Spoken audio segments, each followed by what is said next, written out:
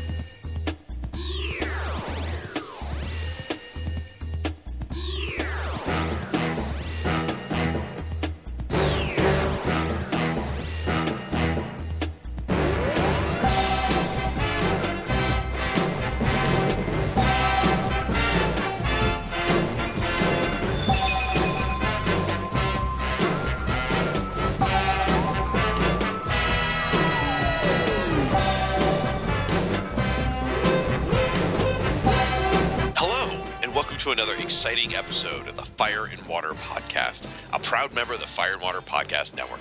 I'm one of your hosts, the Irredeemable Shag, and with me, as always, is the man that I often wonder whatever happened to him, Mr. Rob Kelly. How you doing, buddy?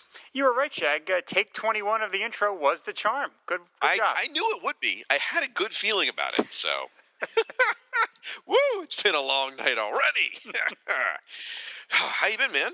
I'm doing just great. How are you? I'm doing fine. Tonight, folks, I got to tell you, we are doing something that Rob and I love doing. We're doing one of our recurring segments called Whatever Happened To. These are from the DC Comics Presents line.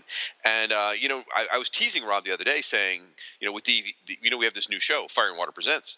And we're talking about, we should probably keep this feed, which is Firestorm and Aquaman, kind of pure and keep the Firestorm and Aquaman content here. But maybe stuff like Zany Haney and stuff that we like to do should move over to Fire and Water Presents. And then Rob goes, let's do Whatever Happened on Fire and Water next week. I'm like, what?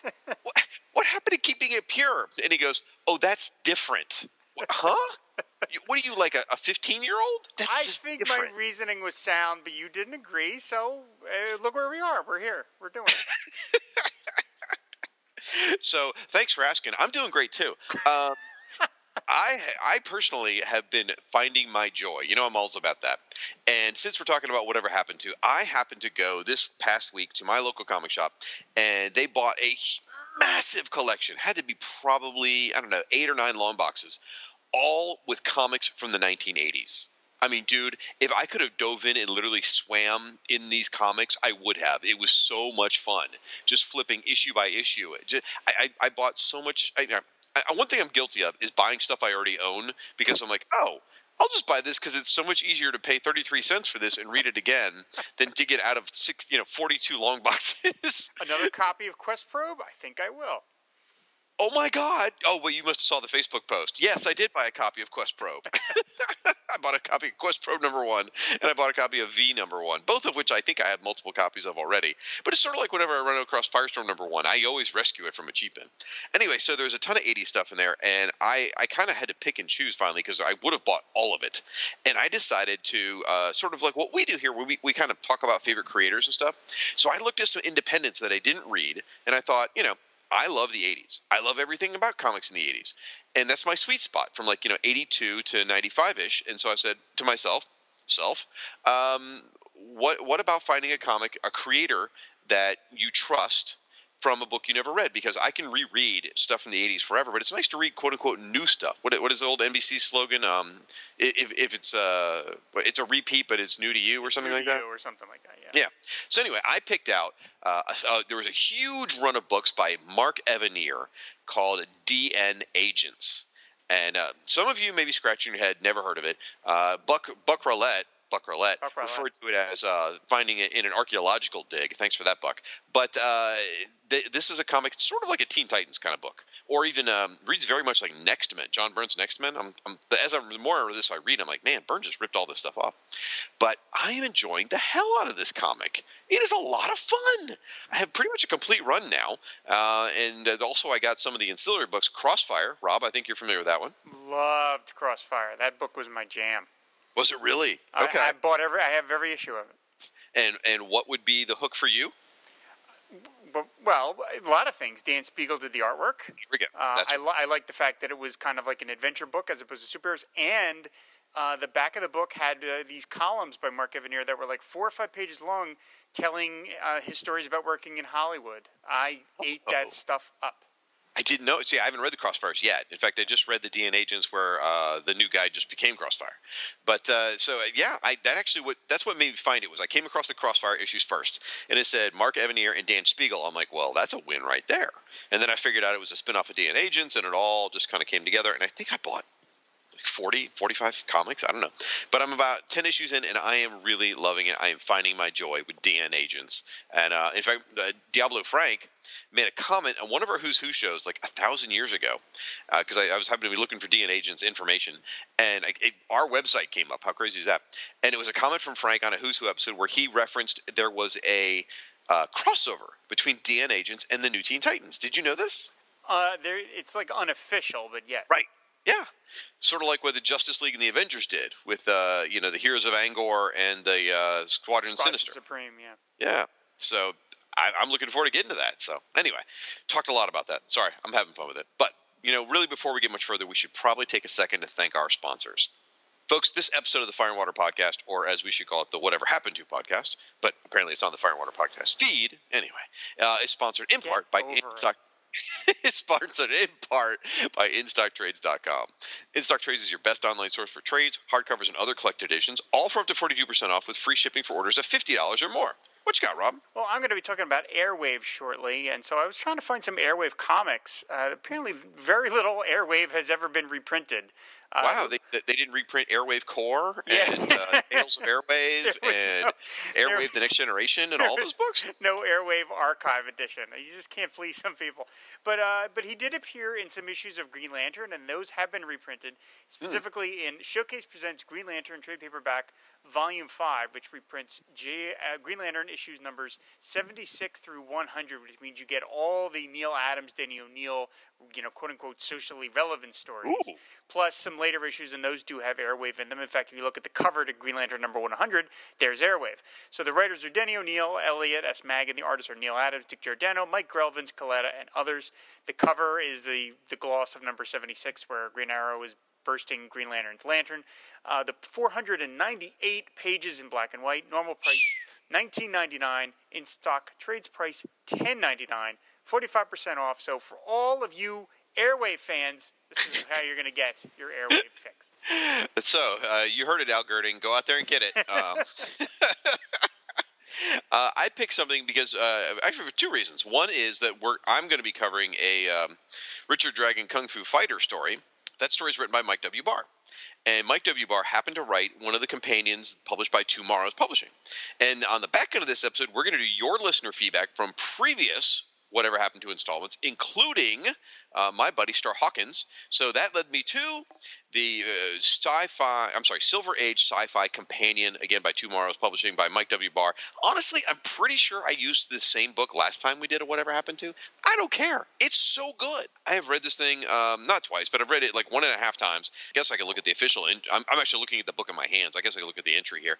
According to this, 138 pages, guys. It's awesome. It covers all these great characters like Adam Strange and Captain Comet and the Atomic Knights and Star Hawkins and the Space Museum and who else? The Star Rovers. So many great Silver Age characters. Each one gets a good 4 or 5 to 10 pages. They tell you sort of the history of the character. Then they break down the individual appearances. Like for Space Museum, I used this book thoroughly when I was on Ryan Daly's Secret Origins podcast about Space Museum. I mean, I really dove in and read every word about the Space Museum, and I learned a lot about it. And by the end of it, even though I hadn't read the stories, I felt like I understood the whole concept and the way it worked. And it's just This book is a real joy, and Mike W.R. writes it from such a happy place. So definitely would recommend it. Again, Silver Age Sci-Fi Companion by Tomorrow's Publishing. It normally retails for $19.99. You can get it for 40% off, so it's only $11.97. Lots and lots of fun. So, folks, for these and all your trade paperback needs, please visit InStockTrades.com. All right, so just to remind you the premise, DC Comics Presents would print a backup feature for a number of issues. Gosh, I don't know how many years they did it for, but they would do these backup features called Whatever Happened To. And the premise there was to take a character that had sort of fallen out of publication and give them either, an 8-page showing you where they've been, or maybe a story untold tale of them, or where they ended up. The theory would be to tell you where they ended up, but that isn't always what happened. So in this case, we are going to start with DC Comics Presents number 39, and that cover is, or the main story is Superman and Plastic Man, done by Joe Staton. So I'm surprised you guys, you and Max haven't covered it on your Plastic and Water podcast yet. We're working on it. Okay, but the backup story is, in fact, Whatever Happened to Richard Dragon, Kung Fu Fighter. This story is written by Mike W. Barr, penciled by Alex Saviak, inkers Vince Coletta, letterer is Costanza, I guess that's John Costanza, letterer is Gene D'Angelo, and editor is Julie Schwartz. Now, I got to be honest with you. I struggle with this a bit. Some of the, I think Rob and I were texting back and forth with it. I think he referred to it as the cliffhanger no one demanded be followed up on. I've read a lot of the Whatever Happens To, and most of them are really awesome. This one is okay. So where I'm going with this, I want to be honest and cop to it that I borrowed some of my recap from the internet, folks. I went out to the Comics Vines website, and so I owe a huge debt of thanks to Pika Hyper. Thank you, Pika Hyper, who wrote their write-up of this story. So I've stolen bits. It's not whole cloth, but I've stolen quite a bit from there because it did make it a little easier summarizing it. So, Whatever Happened to Richard Dragon, Kung Fu Fighter? The story jumps around a bit with time periods, so I'm going to do my best. It starts with Richard Dragon retelling his history. As a young man, Richard Dragon was a thief. He broke into a Japanese temple to steal a priceless jade Buddha. There he met O Sensei and his student Ben Turner. When Richard Dragon attempted to murder them both, Turner humbled Dragon by defeating him with his martial arts. Rather than turning Richard Dragon over to the authorities, the O Sensei took him in, and he trained Dragon in the martial arts. Later, Dragon and Ben Turner moved to New York and opened their own martial arts school together. Now, from time to time, they would use their kung fu I love that. In the employ of Barney Ling. And this was this massive, oversized dude. He's the leader of a spy organization called GOOD. It's an acronym, GOOD. And on one such assignment, Ben Turner ran off because he said his own life was in danger and he didn't want anyone else risking their lives to help him. And Ben then went missing. And, Dragon was really broken up about this. He lost his partner, his buddy, And then much, much later, Ben actually returned. But for some reason, he was now out for Richard Dragon's blood. And he was calling himself the Bronze Tiger. And then shortly after that, people around Dragon began having accidents, sometimes fatal accidents. And to prevent any others from coming to harm, Dragon left the country. And he holed up in a Shaolin monastery. And he was meditating on this necklace he has called the Dragon's Claw. It's a mystic talisman given to him by the O Sensei. And his dragon's mind's eye opened, giving him a vision of Ben Turner, who was the man that was responsible for all the violence surrounding his friends back home. Dragon decides to return to New York and solve the mystery of his friend, Ben Turner. And he goes to enlist the assistance of Barney Ling and the spy organization GOOD. Shockingly, Dragon finds Ben Turner there as the Bronze Tiger. He's now working for Barney Ling. What? So Dragon and Bronze Tiger battle it out, while Ling is revealing himself to be the mastermind behind all of Dragon's problems. The Bronze Tiger lunges, but Dragon dodges. The Bronze Tiger momentum carries him into Barney Ling, who crashes through the window, falling to his death. And apparently with that, it's sort of a spell is broken. With Ling dead, the Bronze Tiger has no reason to continue to fight. Then we find out this entire retelling that Richard Dragon's been doing has been done at the gravesite of Barney Ling. And Richard Dragon then speaks of how Ben Turner is recovering, and he apologizes for Ling's accidental death. He didn't intend for him to die. Then Richard Dragon leaves in a super cool move, like the way he leaps. And then the gravediggers lower Ling's coffin into the ground, and suddenly they lose their grip, and the coffin crashes open, and they find out that the coffin is actually empty, which begs the question, whatever happened to Barney Ling? Woo! All right. What'd you think of this one, buddy? Well, this is an important story because we remember that after this story, this led to the Whatever Happened to Barney Ling crossover event, where it went across all the titles and, DC, Superman and Justice League and Batman. It was just this endless search for the Barney Ling thing. It was, before Crisis. It was the big. It was sort of like Zatanna's search for her father, but probably bigger. I mean, I think they even dug the Green Team out and brought them back for it. Okay. Unlike our fellow network podcaster Siskoid, I enjoy the works of Mike W. Barr. I do too. This is not one of his best efforts, but just because this is just very silly. This whole story is just very silly. I don't even know if it's silly. It's just not that interesting. And it's accidentally goofy. I don't know. There's a bunch of things I could mention. I don't know where you want me to start. The number one thing I think about is page 3, where it's the close-up where he's talking about his friends had quote-unquote accidents. Yeah. And, first of all, when there's, a car that comes through a brick wall and smashes 2 people, that looks like a little more than an accident. Right. And then there's another one where he's getting dinner. Now, he must be at, a fancy place because he's not in his uniform for once in the restaurant. It's like the only panel he's not. You're right. He must be at an Applebee's or something. And the waiter's getting shot. And it's like, I really don't think he gets called an accident. The third one, though, is my favorite, is where he's in his costume and he's watching another guy get punched. And it looks like he's just getting his mail. That's exactly what he's doing. He's getting his mail out of his mailbox. It's the most tedious thing to do with your superhero costume on. Richard Dragon's like, ooh, my cassettes from the Columbia Record and Tape Play. He's all excited. It's just like, oh my God, it's just silly. And okay, the organization, the evil organization called Good, guys. Right. You're being too clever by half, guys. Now, come on, let's knock it off. The Barney Ling thing, clearly Barney Ling is kind of like a Sidney Greenstreet character from all those Humphrey Bogart movies. In fact, the first panel we see of Barney Ling is a very Sidney Greenstreet panel where it's like under his big jowls and he looks all kind of, and he's in his suit and stuff like that. So that's clearly what I think Mike Barr is referencing a bit. But he's got his martini glass and a cigar. Right. He's got a woman behind him and all that. Yeah, the whole idea of ending the story on whatever happened to Barney Ling is like, I literally had to read the story like 2 or 3 times before I could remember who Barney Ling even was. And the story's only 8 pages long. Right. So, but to be fair to this feature, like the last episode that we did had the Crimson Avenger one, which was, I think, is one of the best stories DC has ever printed, period. Not just like the best whatever happened to, one of the best comic stories they ever did. So they can't all be winners. So this one's just very goofy. And before that, we had Rex the Wonder Dog. That was great. With Detective Chimp, and we had and we had Star Hawkins, which I still think is an excellent one as well. So Johnny Thunder, the Johnny Thunder one was really my gosh, there've been a lot of good ones. This is why we wanted to talk about this strip, is that there was a lot of interesting stuff here. And the ones that are not particularly great are, to me, enjoyable in just a very silly, goofy way. I love that he goes to the grave in his costume. That just seems so disrespectful. I love the third panel when he's leaving. He's just like total action leap. It's like he's leaving an open grave, and he's just like, whoa, kung fu, So I don't know. There's a lot more to say. Mike W. Barr, love him. Alex Saviak, sorry Frank, I love him too. So this one didn't quite work out the way I hoped, but that's okay. Hey, the front story, Plastic Man and Superman, I flipped through it. It looks like a total hoot. So the issue's not a bust.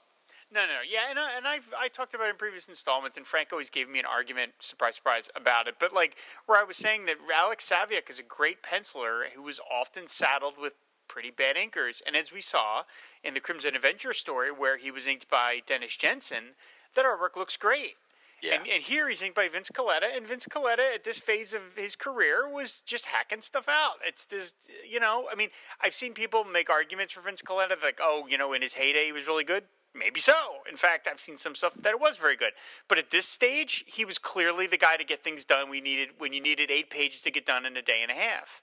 Right. And that's what it looks like, because all the the stuff is just simplistic to the point of a coloring book. And so I think there's some interesting layouts here, which would be the work of Saviak. Like I like the close up of his face with the detailed panels, and I like seeing things like through the eye, literally like his eyeball, kind of like where he's got his eyelids are opening. Like I like that. But it's just the inking. It just reduces all that interesting stuff to just these very stiff figures. So yeah. Now one of the things we haven't talked about and I wish I'd done this in hindsight now. I've got something in my hands. I've never read an issue of Richard Dragon before. I don't know much about the character other than like he appeared in the question. So, but he's a phenomenon that you can't deny. I mean, he gets referenced a lot, especially in the 80s, but I never knew much about him. So I do wish I had done a little more research around the front end. And just now I was flipping through, I bought a bunch of cheap comics on my world tour. And while I was with Kyle Benning in Iowa, I did find an issue of Kung Fu Fighter, which I bought. I've got issue number 2, Richard Dragon Kung Fu Fighter number 2 in my hands, and I wish I had read it beforehand because it might be interesting to sort of compare where they were going. Denny O'Neil, Al Milgrom, Jim Starlin, and Alan Weiss. That's a pretty good combination right there. So I would be interested to know if anyone here who's listening is a fan of Richard Dragon. Write in, tell us the appeal, what you loved about the character, and tell us why this story needed to be told, why it was so critical. Obviously Ben Turner turned evil and all that. Was that in the original Kung Fu series, or was that something that was added in here? I'm curious. All right, should we move on to the next one? I think we should. Yeah. All right. All right, so the next one is from DC Comics Presents number 40, which was the front story was Superman and Metamorpho. I wonder if that had anything to do with the fact that it was Superman and Plastic Man in the previous issue. But anyway, this story is Whatever Happened to the Original Airwave by Bob Rozakis, The Answer Man. Penciler Alex Savick, inker Vince Coletta, letterer John Costanza, colorist Jerry Serpe, and the editor is Julia Schwartz. So, and the opening page is a nice collage of Airwave in his normal guise as a Larry Jordan, and then we see him punching a crook and riding the telephone lines, and then with the young boy smashing windows. So it's kind of a nice collage of just all the different things that Airwave has been doing. So anyway, the story is, D.A. Larry Jordan, a.k.a. Airwave, is eager to test out the improvements he's made to his superhero costume, which gives him additional powers.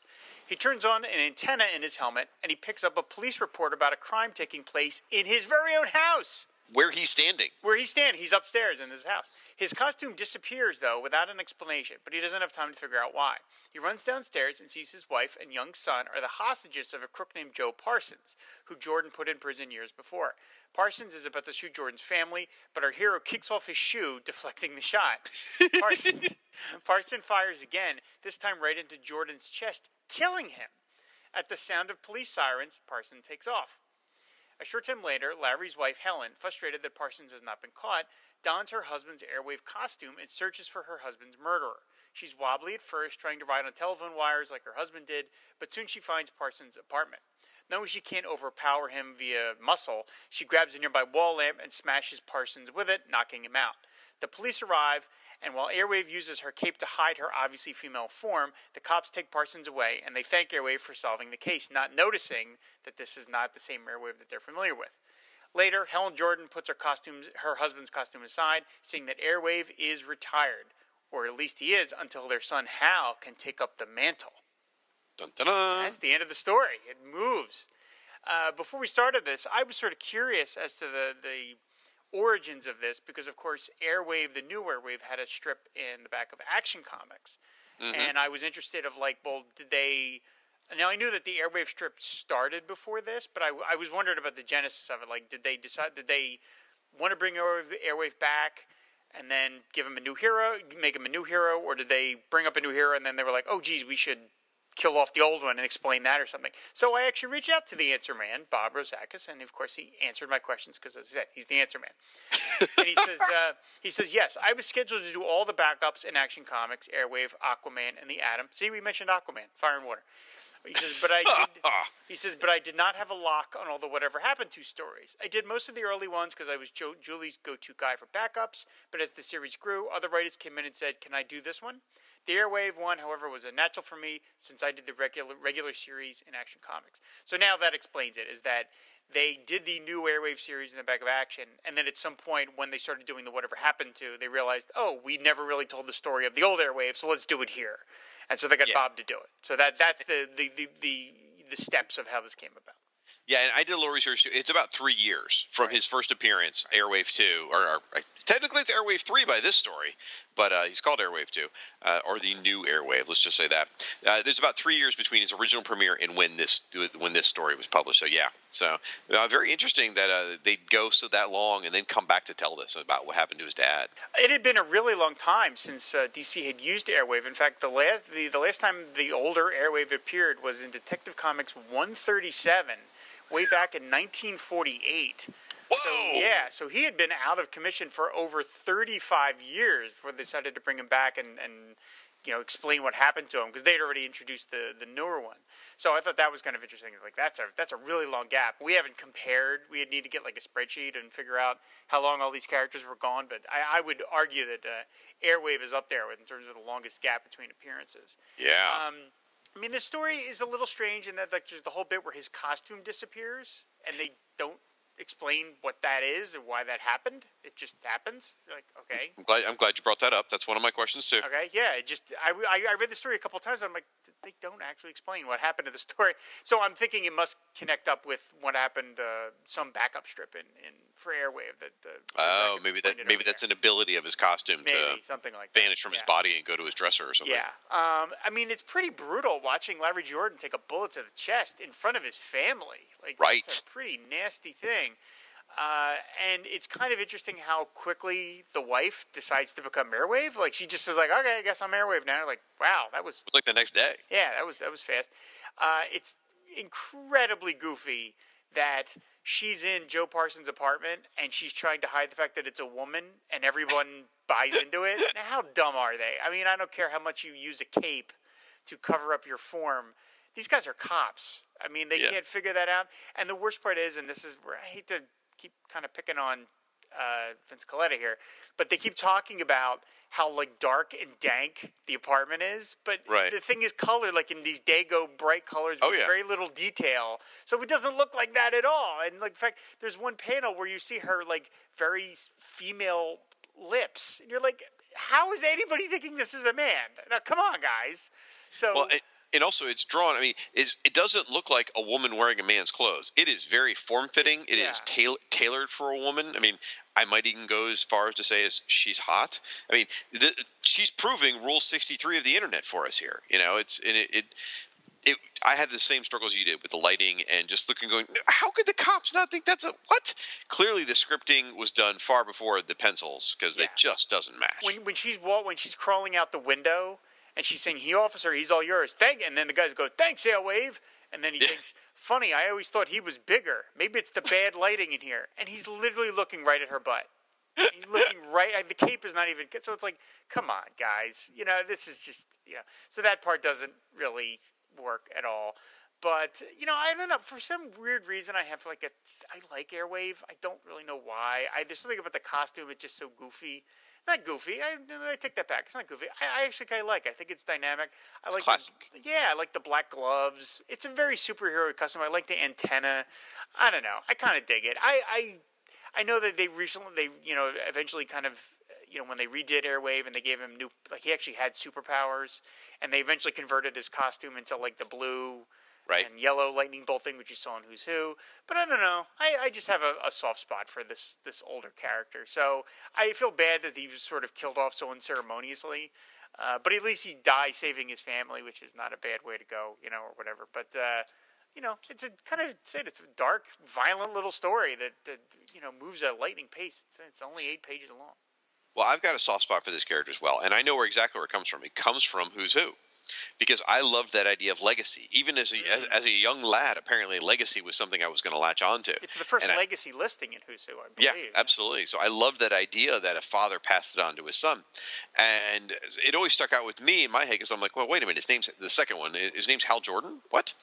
So, and there is a big piece of goofy continuity that I've never really put together. Is he's Hal Jordan's cousin, but he's on Earth too. So how does that work? I don't know. Doesn't really matter. Shouldn't think too much about it. Make your head hurt. Some things I liked in this. I love that as the district attorney, the dad, the Airwave one, that he wears a fake mustache. He does, yeah. Because normally when you have a superhero, like they wear, it's like they change their look to be a hero. Whereas this guy changes his look to be a normal guy. I guess it's sort of a Clark Kent thing. I guess that's his version of glasses. I didn't think about it that way. But yeah, I just love that he puts on a fake mustache. I love that his wife knows he's Airwave. The home invasion part is just really scary to me. And I don't mean just in a general sense like Clockwork Orange eggs, but just the idea of having someone else in your home that doesn't belong. And when they're there, they seem larger than life, taking up the whole room, and they're just invading your personal space. That's a terrifying idea. So to be upstairs and find out there's someone in your house, ring, have you checked the children? They're calling from inside the house, that kind of thing. It's just terrifying. So that spooked me. As you said, dark, disturbing. Yeah, I mean, at one point, Parsons, he's pointing his gun at an infant. A child, yeah. Well, not an infant because the kid can talk, but probably a toddler. I mean, a small child. Yes. I mean, it's like, wow, that's pretty. He's pretty nasty. And again, we didn't generally see heroes die that gruesomely. I mean, the panel where he gets shot there's no hiding it. He takes a bullet right in the chest. Now it's bloodless because it's a Comics Code approved book, and it's undercut a little by the fact that in the previous panel, Larry kicks off his shoe. That just looks really silly, but at high velocity, no less. High velocity. But I mean, the first time I read this story, which probably was when I was a kid, and then when I read it again for this podcast, I was like, "Oh, geez, Larry gets it right there. Like he's dead by page 4. Like, ooh, wow." So I imagine that panel when he's kicking off his shoe, there should have been a thought balloon like, "Thank goodness I'm wearing my loafers today." Yeah, oh boy. And then like the kid is looking at the newspaper that talks about his dad dead. Because the kid's too young to understand, but it's like, oh, that's dark. Daddy's in the newspaper. Is he coming home soon? Whatever he said. He's in the obituary. He's like, oh boy. I liked how they tried to explain how his wife was able to function as Airwave, basically saying all her ballet training was coming in handy as she leapt around the room to fight the guy. Mm-hmm. And then I actually really liked the scene. I thought it was very well illustrated when she's swinging the lamp by the power cord. Mm-hmm. She swings the lamp by the power cord and smashes it into the bad guy, and apparently connecting with the gun, which I don't know if that's actually conducts electricity or not, but anyway, hits the gun and electrocutes the guy and fries him, knocks him out. So that's pretty cool. And if you look at this story versus the previous one, exact same art team, I just feel like there's more dynamic stuff going on here. The figures look better than the figures previously. Like maybe because Savick maybe had trouble drawing the muscle-bound kung fu guys. I don't know, but the guys didn't really look right in proportions. Whereas these characters all look much better. I mean, as I mentioned, she's hot. She looks great in the costume. He looks good as Airwave. In fact, I really like on page 2, the bottom right-hand panel. It's the one where he's got his little antennas are zapping electricity back and forth, telling him that there's someone in his house. I love that panel. That's a great little panel right there of Airwave. It looks it's a good heroic upshot. I really enjoyed it. It's a bit of a goofy story, but it was fun. So I'm happy with it. Well, Savick also drew the Airwave strip in the back of Action, so he had more experience with the character. That's true. That's a good point. So fun stuff. One win, one not so win.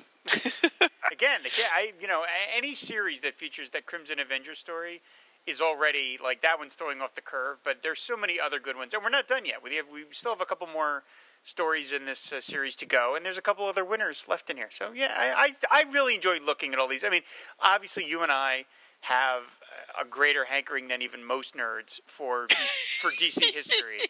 Yes. We're doing the Who's Who podcast now in its 75th year. That's true. So I just enjoy them going into their vaults and digging out these old characters. I love the idea that this was a character that had not appeared in 35 years. Like that to me is just inherently interesting. Now he would then shortly after this appear in I think an All-Star Squadron, didn't he? He did come back in All-Star Squadron, and that was it. Like he had those flashback appearances, and then never again. Wow. All right. Well, fun stuff. I love these Whatever Happened To. I mean, these are sort of a proto Who's Who. I mean, yep. One of the arguments is the reason they did these Whatever Happened To was to keep the copyrights going. And then they stumbled upon the Who's Who idea where they're like, oh, we could really keep the copyrights going here now. So, yep. All right. So, folks, we are going to take a podcast promo break. And when we come back on the other side, we're going to do your listener feedback from the previous 2 Whatever Happened To segments. Mr. Russell Gray. The DC Comics Presents Show. The DC Comics Presents Show. The DC Comics Presents Show. I guess the podcast is getting into the public's ear. Wish I could do more to promote the DC Comics Presents Show. Maybe it's time to do another promo. I'll do it right now. Interruptions. Always interruptions. Hello. Yes, this is Russell Bragg. Yes, I host the DC Comics Presents Show. How can I help you? Let me get this straight. You want to write a newspaper article on me and my show? Well, how can I help you? Well, let's see. The DC Comics Presents Show is a podcast covering the DC Comics Presents comic book starring Superman. In it, Superman teams up with any number of characters in the DC Comics universe. I also have a few segments I've added. I do listener feedback. I have a segment called Russell's Comic Brag, where I brag about a comic that I recently picked up. I do a spotlight on Superman's guest. Every once in a while I have to do a hostess ad. And to round out the show, I go to the Comic Spinner Rack to see what other comics were on sale. Thanks for reminding me. I guess that would be important on how people can find the show. People can go to the show's main website at www.bragaboutcomics.com. They can subscribe to the podcast on iTunes or Stitcher.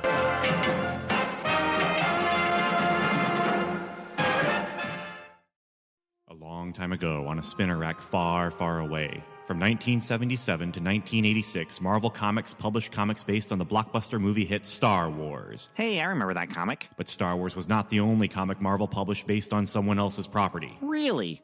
Tell me more. I will. I'll tell you much more, in podcast form. Marvel's Cosmic Comics, a podcast covering Marvel's licensed publishing during the first Star Wars era. Like what? Well, Star Wars, of course. Of course. And Micronauts. Classic. ROM, Space Knight. Better than it should be. Shogun Warriors. No idea what it is, but it sounds awesome. John Carter, Warlord of Mars. I've heard of that. Star Trek. Motion picture era, isn't it? Godzilla. That was a comic? Man from Atlantis. So, Aquaman. Jack Kirby's 2001 A Space Odyssey. Wait, really? That's a thing? The Human Fly. What? He was a real-life stuntman. You're just making stuff up now, aren't you? I wish I were. And there's much, much more. Anyway, join comic book fan, collector, and writer Ben Avery as he explores the good, the bad, and the ugly of Marvel's licensed sci-fi comics. Marvel's Cosmic Comics, found wherever you catch your podcasts and on the web at comicbooktimemachine.com.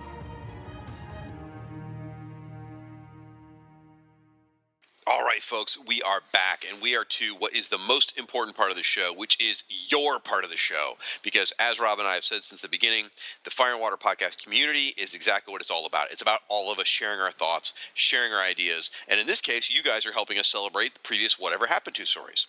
So we wanted to cover the feedback from the last two segments of Whatever Happened To. One of these goes back almost a full year, by the way. So first one we're going to touch on is from Fire and Water podcast, episode 169, which is Whatever Happened To Star Hawkins and Rex the Wonder Dog. We got a message from Joe X. He says, Star Hawkins is like Bruce Willis's character from Last Boy Scout. Okay.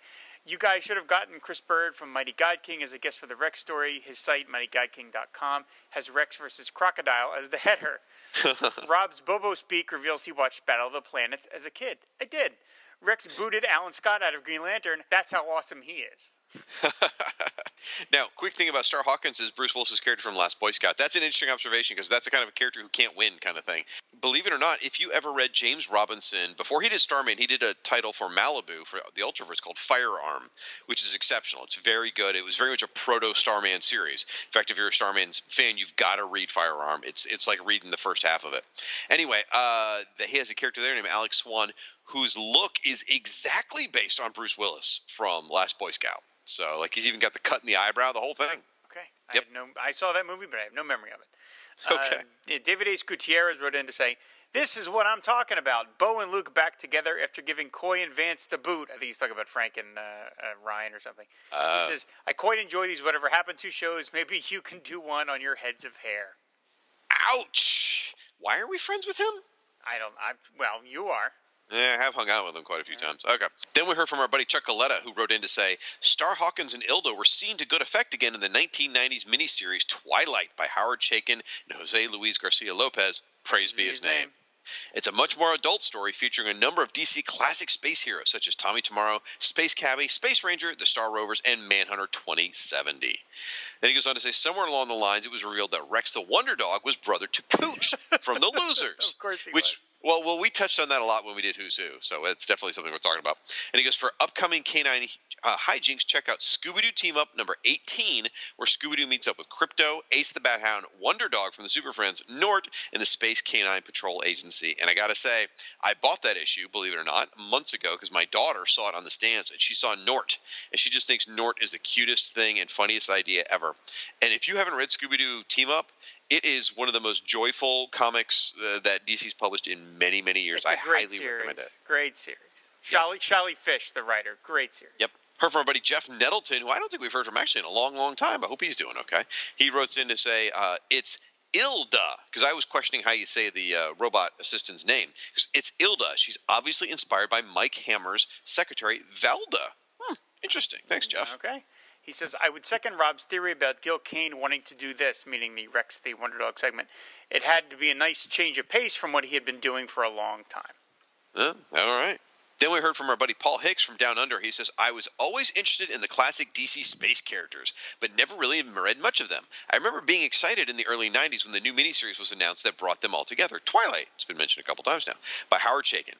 Updated, sleazed, and de-charmed. I hated that book. Only comic I ever returned to the store. Wow! That is strong words. I didn't know that Australia had a return policy. So, then Dr. Ange came in to say, everyone's talking about Twilight, so I'll jump in too. I'm a big fan of Chaykin, so I was very much like Twilight. It helped that I didn't have much history with these silly 50s characters, so seeing them completely grimy was fine. I was younger then too, so ready to accept a deconstruction, or some might say destruction, of these properties. The whole thing is drenched in sleaze, fascism, religion, and talking cats. In other words, a Chaykin comic. I'm pretty sure that Shag has been promising to read this miniseries for 2 years running. Now keep in mind, that quote is a year old. So now it's 3 years running. It is still sitting here right next to my chair, right next to my desk, in the to-be-read bookshelf. And Ange, I don't know what it is. It's daunting for some reason. It's like I want to read it, but whenever I sit down to read, I fall asleep. And I know that's a book I don't want to do that with. Okay. Ange continues, but to be more on topic, I bought the Rex issue off the rack back in the day. I loved DCCP. I loved team-ups with weirder characters, and Man-Bat fit the bill. When I read the Rex story as a kid, I hated it for the insanity it was. A thinking dog and chimp drinking a fountain of youth and becoming astronauts? Come on, get serious. When I reread the story recently, I almost wept with joy. Just great stuff. Indeed, as Bob Haney as DCCP ever got, how odd that an old man Ange can appreciate the sweet craziness more than grade school Ange. Thanks for covering. His little recap right there just brought all that joy right back. Yeah. You know what he meant? It was the mention of the astronauts, which was just like, oh, that's right. That's right, yeah. My pal Daniel Budnick, he does a bunch of different shows. You should all check them all out. They're all related to TV ephemera, and I'm on a couple of them right now, talking about the old Police Squad TV series. And he says, all good stories should end with the main characters going to the moon. I think that's true. I think that's Daniel's worldview for the most part. Well, I like that he says, except for episodes of The Honeymooners, Alf doesn't need Ralph seeing her there. So that's good. That's fun. Sending her there. Right, so thank you. Everyone got the joke. But Michael Bailey wrote in to say, these stories sounded like they were so much fun. Goofy, but fun. And then he goes on to talk about the author of some of these, Mike Tiffenbacher, who we have praised before. And he points out that he also wrote Whatever Happened to Prince Rahman and Whatever Happened to Johnny Thunder. We love that one. And Whatever Happened to Rip Hunter. We didn't love that one as much. But he says he has a few credits in the DC's New Talent Showcase as well. Now, I come across the New Talent Showcase quite often in the cheap bins, and I think now I'm going to have to flip through them and try and find the Tiffenbacher stories. Our pal Martin Gray writes in, he says, top show. First off, congrats to Rob for finally getting us the Brennard book. I'm not ready to go that far, but okay. You did on a previous episode. Well, okay. And speaking of Alan, it's mainly due to a lawsuit from Mr. Brenner, but I can't talk about that. He says, and speaking of Alan, he's also a friend of Mike Tiefenbacher. There he is again. When you were trying to track him down, maybe you misspelled his name. He's on Facebook and just had a birthday. Hearing about the show would likely have him chuffed to bits. Well, not to tell tales out of school, but I actually did friend Mr. Tiefenbacher on Facebook. And I sent him a note telling him that we've been profiling these stories, and we just sort of said, we'd love to reach out to you, we'd love to talk to you in case you're interested, and he never got back to me. So I just dropped it at that point. Well, it is you. Keep in mind, he probably went to your Facebook wall and went, whoa, no thank you. So quite possibly. And then Martin goes on to say, as regards Joe's comment up top about Rex booting Alan Scott out of Green Lantern, that wasn't Rex. It was Streak the Wonder Dog. And while he did take over the covers, and he goes, I wouldn't be surprised, though, if his popularity in the late 40s led DC to create Rex the Wonder Dog in 1952. How interesting is that? I thought Rex booted Green Lantern out of there as well. Yeah, I don't think I knew that either. Her from our buddy Zoom Yukinori, he wrote in to say, I actually enjoyed Twilight myself, both for the art by Jose Luis Garcia Lopez, praise be his name, and the richly complex, albeit dark and sleazy story by Howard Chaykin. You know that word keeps coming up with this story is sleazy. Have you read it? I have not. I really want to. I just never gotten around to it. Well, I love all these characters, and pretty much they're all featured in that sci-fi companion I pimped in the beginning of the show. He goes, well, I did enjoy the series for what it was. I did, however, also not care for the modernization of these futuristic Silver Age characters I enjoyed reading about in my youth. So I simply view this story as taking place in a parallel universe. And if Shag thought that Ilda seemed like a sex bot in the DC Comics Presents backup, ... Oh, boy. Oh, geez. Yeah, I can only imagine what happens at Twilight there. Okay. Got a message from Sphinx Magoo. He says, that comment clarifying that Rex the Wonder Dog wasn't the same Wonder Dog as seen on Super Friends sent me on a mental tangent that had Rex as a member of the JLA. It was such a good tangent that I had to rewind the episode because I was in a happy fanfic place for such a long time that I missed what came next. I love the idea of the JLA just letting virtually everybody in. You're just like Rex the Wonder Dog becomes a member. I just love this. Sphinx Magoo started writing his own fanfic in his head to the point where he just got distracted. But you know what? It brought him joy, so you get a big thumbs up from me, buddy. I'm picturing Rex at the meetings, They're like, okay, let's vote on the next bylaw. Should we let Firestorm in? And Superman says, Firestorm's in the league, and I don't care what you say, Rex. That's right. So Ryan Daly wrote in to say, since Rob has the ability to compel DC to collect material created by people interviewed on the Fire and Water Podcast Network, can you please schedule interviews with Tim Truman for Hawkman, Gray Morrow for everything, Dan Mishkin for Wonder Woman and Amethyst, and Jerry Conway for Batman? We will do what we can for you, Ryan. You can get some of those people, but as was pointed out, we unfortunately cannot get Mr. Morrow anymore. That's true. Yeah. Now, to be fair, we have had Jerry Conway many times, right? And I've had Dan Mishkin on my I interviewed him on Once Upon a Geek, which wasn't on. Maybe we should repurpose that someday. I don't know. But it was a great interview about Blue Devil and Amethyst. So I interviewed him once they're too. Great. I'm not on great. my Fan of Stranger blog. I interviewed him too. Mishkin? Yeah. Nice. Yeah. Our pal Chris Franklin from the network says that stinger with Rob doing monkey talk should be the end of every episode. The FNW network, sit Ubu sit, good boy. And it was for like a while. You used it for quite a while. I do like to, every time it's a whatever happened to, I like to run it. And how does that sound like? I don't remember now. Don't ruin the moment. Don't ruin the moment. He goes on. That'd be like Chris's daughter re-recording the ending of their show, where she says, "Don't sue my mommy and daddy." They knew enough not to re-record that segment because it's just pure, that was gold in that moment they got from her, where she said pure magic with her. Yeah. I love it. So Chris goes on to say, "I somehow missed the issue with Star Hawkins, and I really wanted that issue as a kid, just based on the cover image from the House ads or the Daily Planet page or something. The Star Hawkins story sounds fun, but even I'm disturbed by Ilda's sexualized nature now, since her head looks like a Stewie Griffin.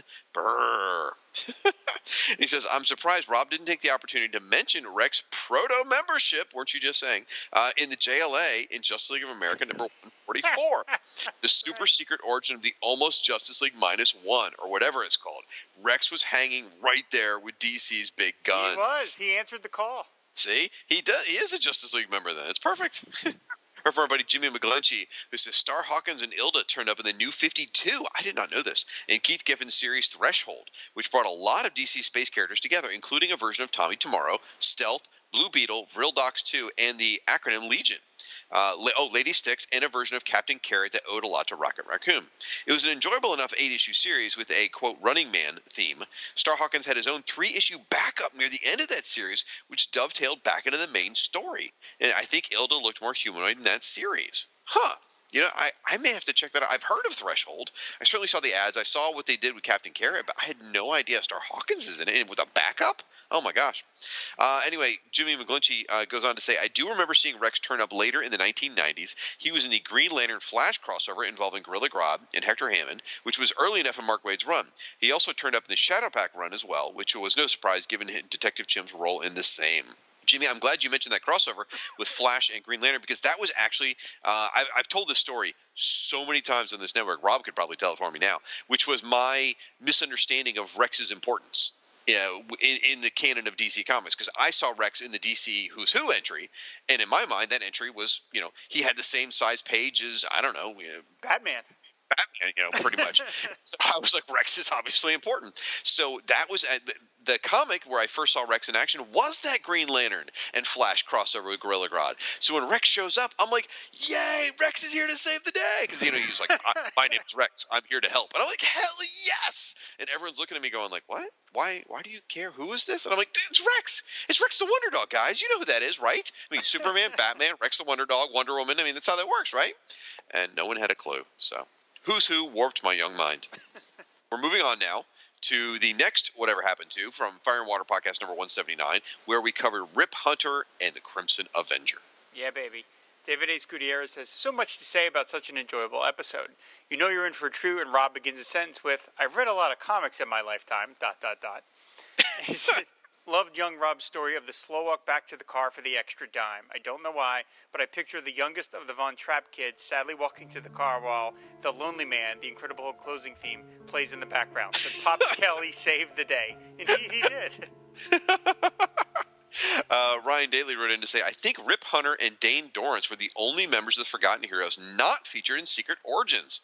Not that anybody remembers that series or ever talks about it anymore. I seem to recall mentioning that once that podcast was over, somebody was going to be aching and missing that limelight. So I think somebody's a little bit sore. Andrew writes in to say, the sample pages definitely shows what an inker can do for Saviak. Coletta's pages are so lacking in detail, they look like coloring books. Meanwhile, the Jensen inked splash of the Crimson Avenger remembering his past is pretty glorious. I do wish that the Avenger was in the cloak and fedora. And those salad days before the internet and cell phones. Today there would be Instagram, Vines, and Google searches which would inform everyone who this guy was. Yeah, that's true. That's true. Yep. Well, but the flip side of that, Ange, though, is social media is so fleeting. I mean, you think about Twitter. Twitter goes crazy. There's all these posts on there. But then, 4 days later, you Google it, you're going to have a hard time finding it. And so, I don't know. Maybe it would have disappeared. Who knows? Our buddy Joe X says, I was bummed when Jeffedy Johns introduced the new Crimson Avenger, and it wasn't Umberto. Because if you remember at the end of the Crimson Avenger story, there was the young man. Yeah. So he goes, oh, I'm sorry. I was about to read the next comment and tribute to Joe X, but that would be incorrect. It is for Chris Franklin. Chris Franklin said, I never read the Rip Hunter story. There's a theme here. I'm sensing, Chris, that you didn't read these stories. But I got a double dose of Crimson Avenger by buying both the original DC Comics Presents issues and the year's Best Comic Stories Digest on the stands. Did I hear someone say digest, Rob? Ooh. And I didn't mind paying for it again. Even as a kid, I realized the story was pretty transcendent for the time. Other than the Earth 2 Batman, I didn't think superheroes died. And honestly, they didn't do it that much back then. Unless you're Airwave. Exactly, unless you're Larry Jordan, yeah. The fact that this story took place on Earth 2 once again proved that the parallel dimension concept was a great avenue for DC writers and artists to really push the boundaries of their storytelling into avenues they couldn't explore on Earth 1, the mainstream stories. And, of course, DC shut it down a few years later. Sigh. Add me to the list of those who were disappointed Umberto didn't become Crimson Avenger 2. Totally missed opportunity. He follows up with great stinger at the end with what I believe was the Crimson's only speaking line on JLU. And, of course, Rob's Detective Chimp gibberish has become your Sit Ubu Sit good boy. He follows up with that again. Nice. Mark Bicker Wright says, I propose that Shag start a new Doctor Who podcast with Rob being tied to a chair and forced to attend every episode. Oh, gosh. That would be as painful for me as it would be for Rob, just hearing him complain. Oh. I don't know. I don't dislike Doctor Who. No, that's not. I don't think that's fair. I didn't dislike. I watched a couple Doctor Who's and I just kind of went, okay. I didn't dislike it, but it just didn't drive me to want to watch more of them. But it didn't. It's not like I don't dislike it at all, actually. Now, let's be honest. That is not what you watched. You watched some episodes of Carrie and Gillian on a sci-fi show featuring Doctor Who. Is that one of those, not considered good Doctor Who? I don't know. No, they're great, but as I understand it, you watched it for Karen Gillian, not Doctor Who. That was where I started, because why not? You're going to try and hook me into it. Why not start me with that? I don't know. Fair enough. Yeah, Fair enough. No, it was fine. It was fine. I have no problems with Doctor Who at all. And someday we may have a Doctor Who show on this network. It has certainly been discussed. Right now, though, if you want to hear me talk about Doctor Who, you should check out the Two True Freaks Network. There is a show called Who True Freaks that used to be run by our very, very good friend, Sean Engel, who passed away. And the show went on hiatus for about a year and a half. But just recently, our buddy Dave Walker has decided that we want to bring the show back, sort of to honor Sean, but also to celebrate our love of Doctor Who. So the show is back and kicking, and we just released an episode on the old John Pertwee story, Invasion of the Dinosaurs. Once we're done with the Who's Who name, we could just use that for our Doctor Who show. Oh, well, maybe. Who knows? I don't know. All right. If somebody would get the damn Legion episodes done, we'd be able to move forward. But hey, the good news is episode 2 of Who's Who in the Legion is finally in the can and recorded. So now it's just a matter of editing that 4-hour monstrosity to get it out. Okay. So that's going to do it for our feedback for the previous 2 installments of Whatever Happened To. I cannot wait to read your feedback for these episodes with Richard Dragon and Airwave. So, Rob, where should they go to leave that feedback? Go to fireandwaterpodcast.com. Awesome. Go to the Aquaman and Firestorm, the Fire and Water Podcast page, because, that makes sense with Airwave. Anyway, go there. You'll find the post for here. You will also find a gallery post where we'll pick out some of the images from these pages, and I'm pretty confident that Airwave 2, the wife's going to have some posts up there. But anyway, you can find some of the pages from these stories. You can go out there and check those out so you can sort of follow along. Please include the panel of Richard Dragon answering his mail in his costume. Please put that. I absolutely will. That will definitely be there. I promise you that. The arrangement we have is I do the gallery posts and Rob does the editing. So I make sure on an episode like tonight, I have to take 42 takes on everything because the number of edits you won't know or hear for this episode are astounding. All right, Rob, why don't you tell folks where they can find you on the social medias? Because quite frankly, with this head cold, I don't have enough oxygen to get all that out. I'm on Twitter at Treasury Comics, at Film and Water Pod, and at pod_Dylan. And he skipped like 7 of them, guys. Those are the main 3 ones you have to worry about. It's also the whole Aquaman shrine thing, right? That's really barely mine anymore. You can find me as Firestorm Fan. Hell, why not? Let's play this game. You can find me as Firestorm Fan. You can find me as JLI Podcast. And you can find me as Once Upon a Geek, all on Twitter. You can find me on Facebook if you just look for my stupid name. You can also find me as Firestorm Fan over there as well. But most importantly, just go find us at Fire and Water Podcast, which is FW Podcast on Twitter, or on Facebook. We have our own page for the Fire and Water Podcast Network. I think that is going to do it. I don't know that our catchphrase really works in this instance, but we're going to use it anyway, folks. Until next time, fan the flame. And ride the wave.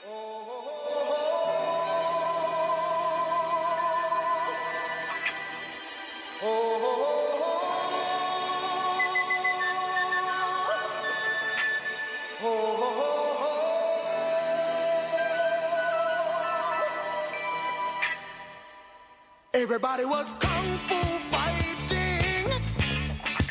Those kids were fast as lightning. In fact, it was a little bit frightening.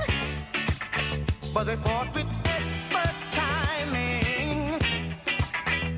There were funky Chinamen from funky Chinatown.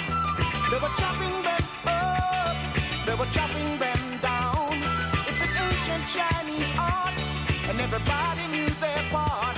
From a fainting to a slip, and a kicking from the hip. Everybody was kung fu fighting. Those kids were fast as lightning. In fact, it was a little bit frightening. Yeah. But they fought with expert timing.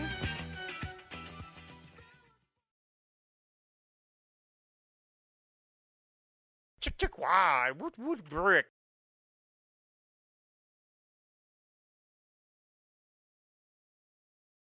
How you been, man?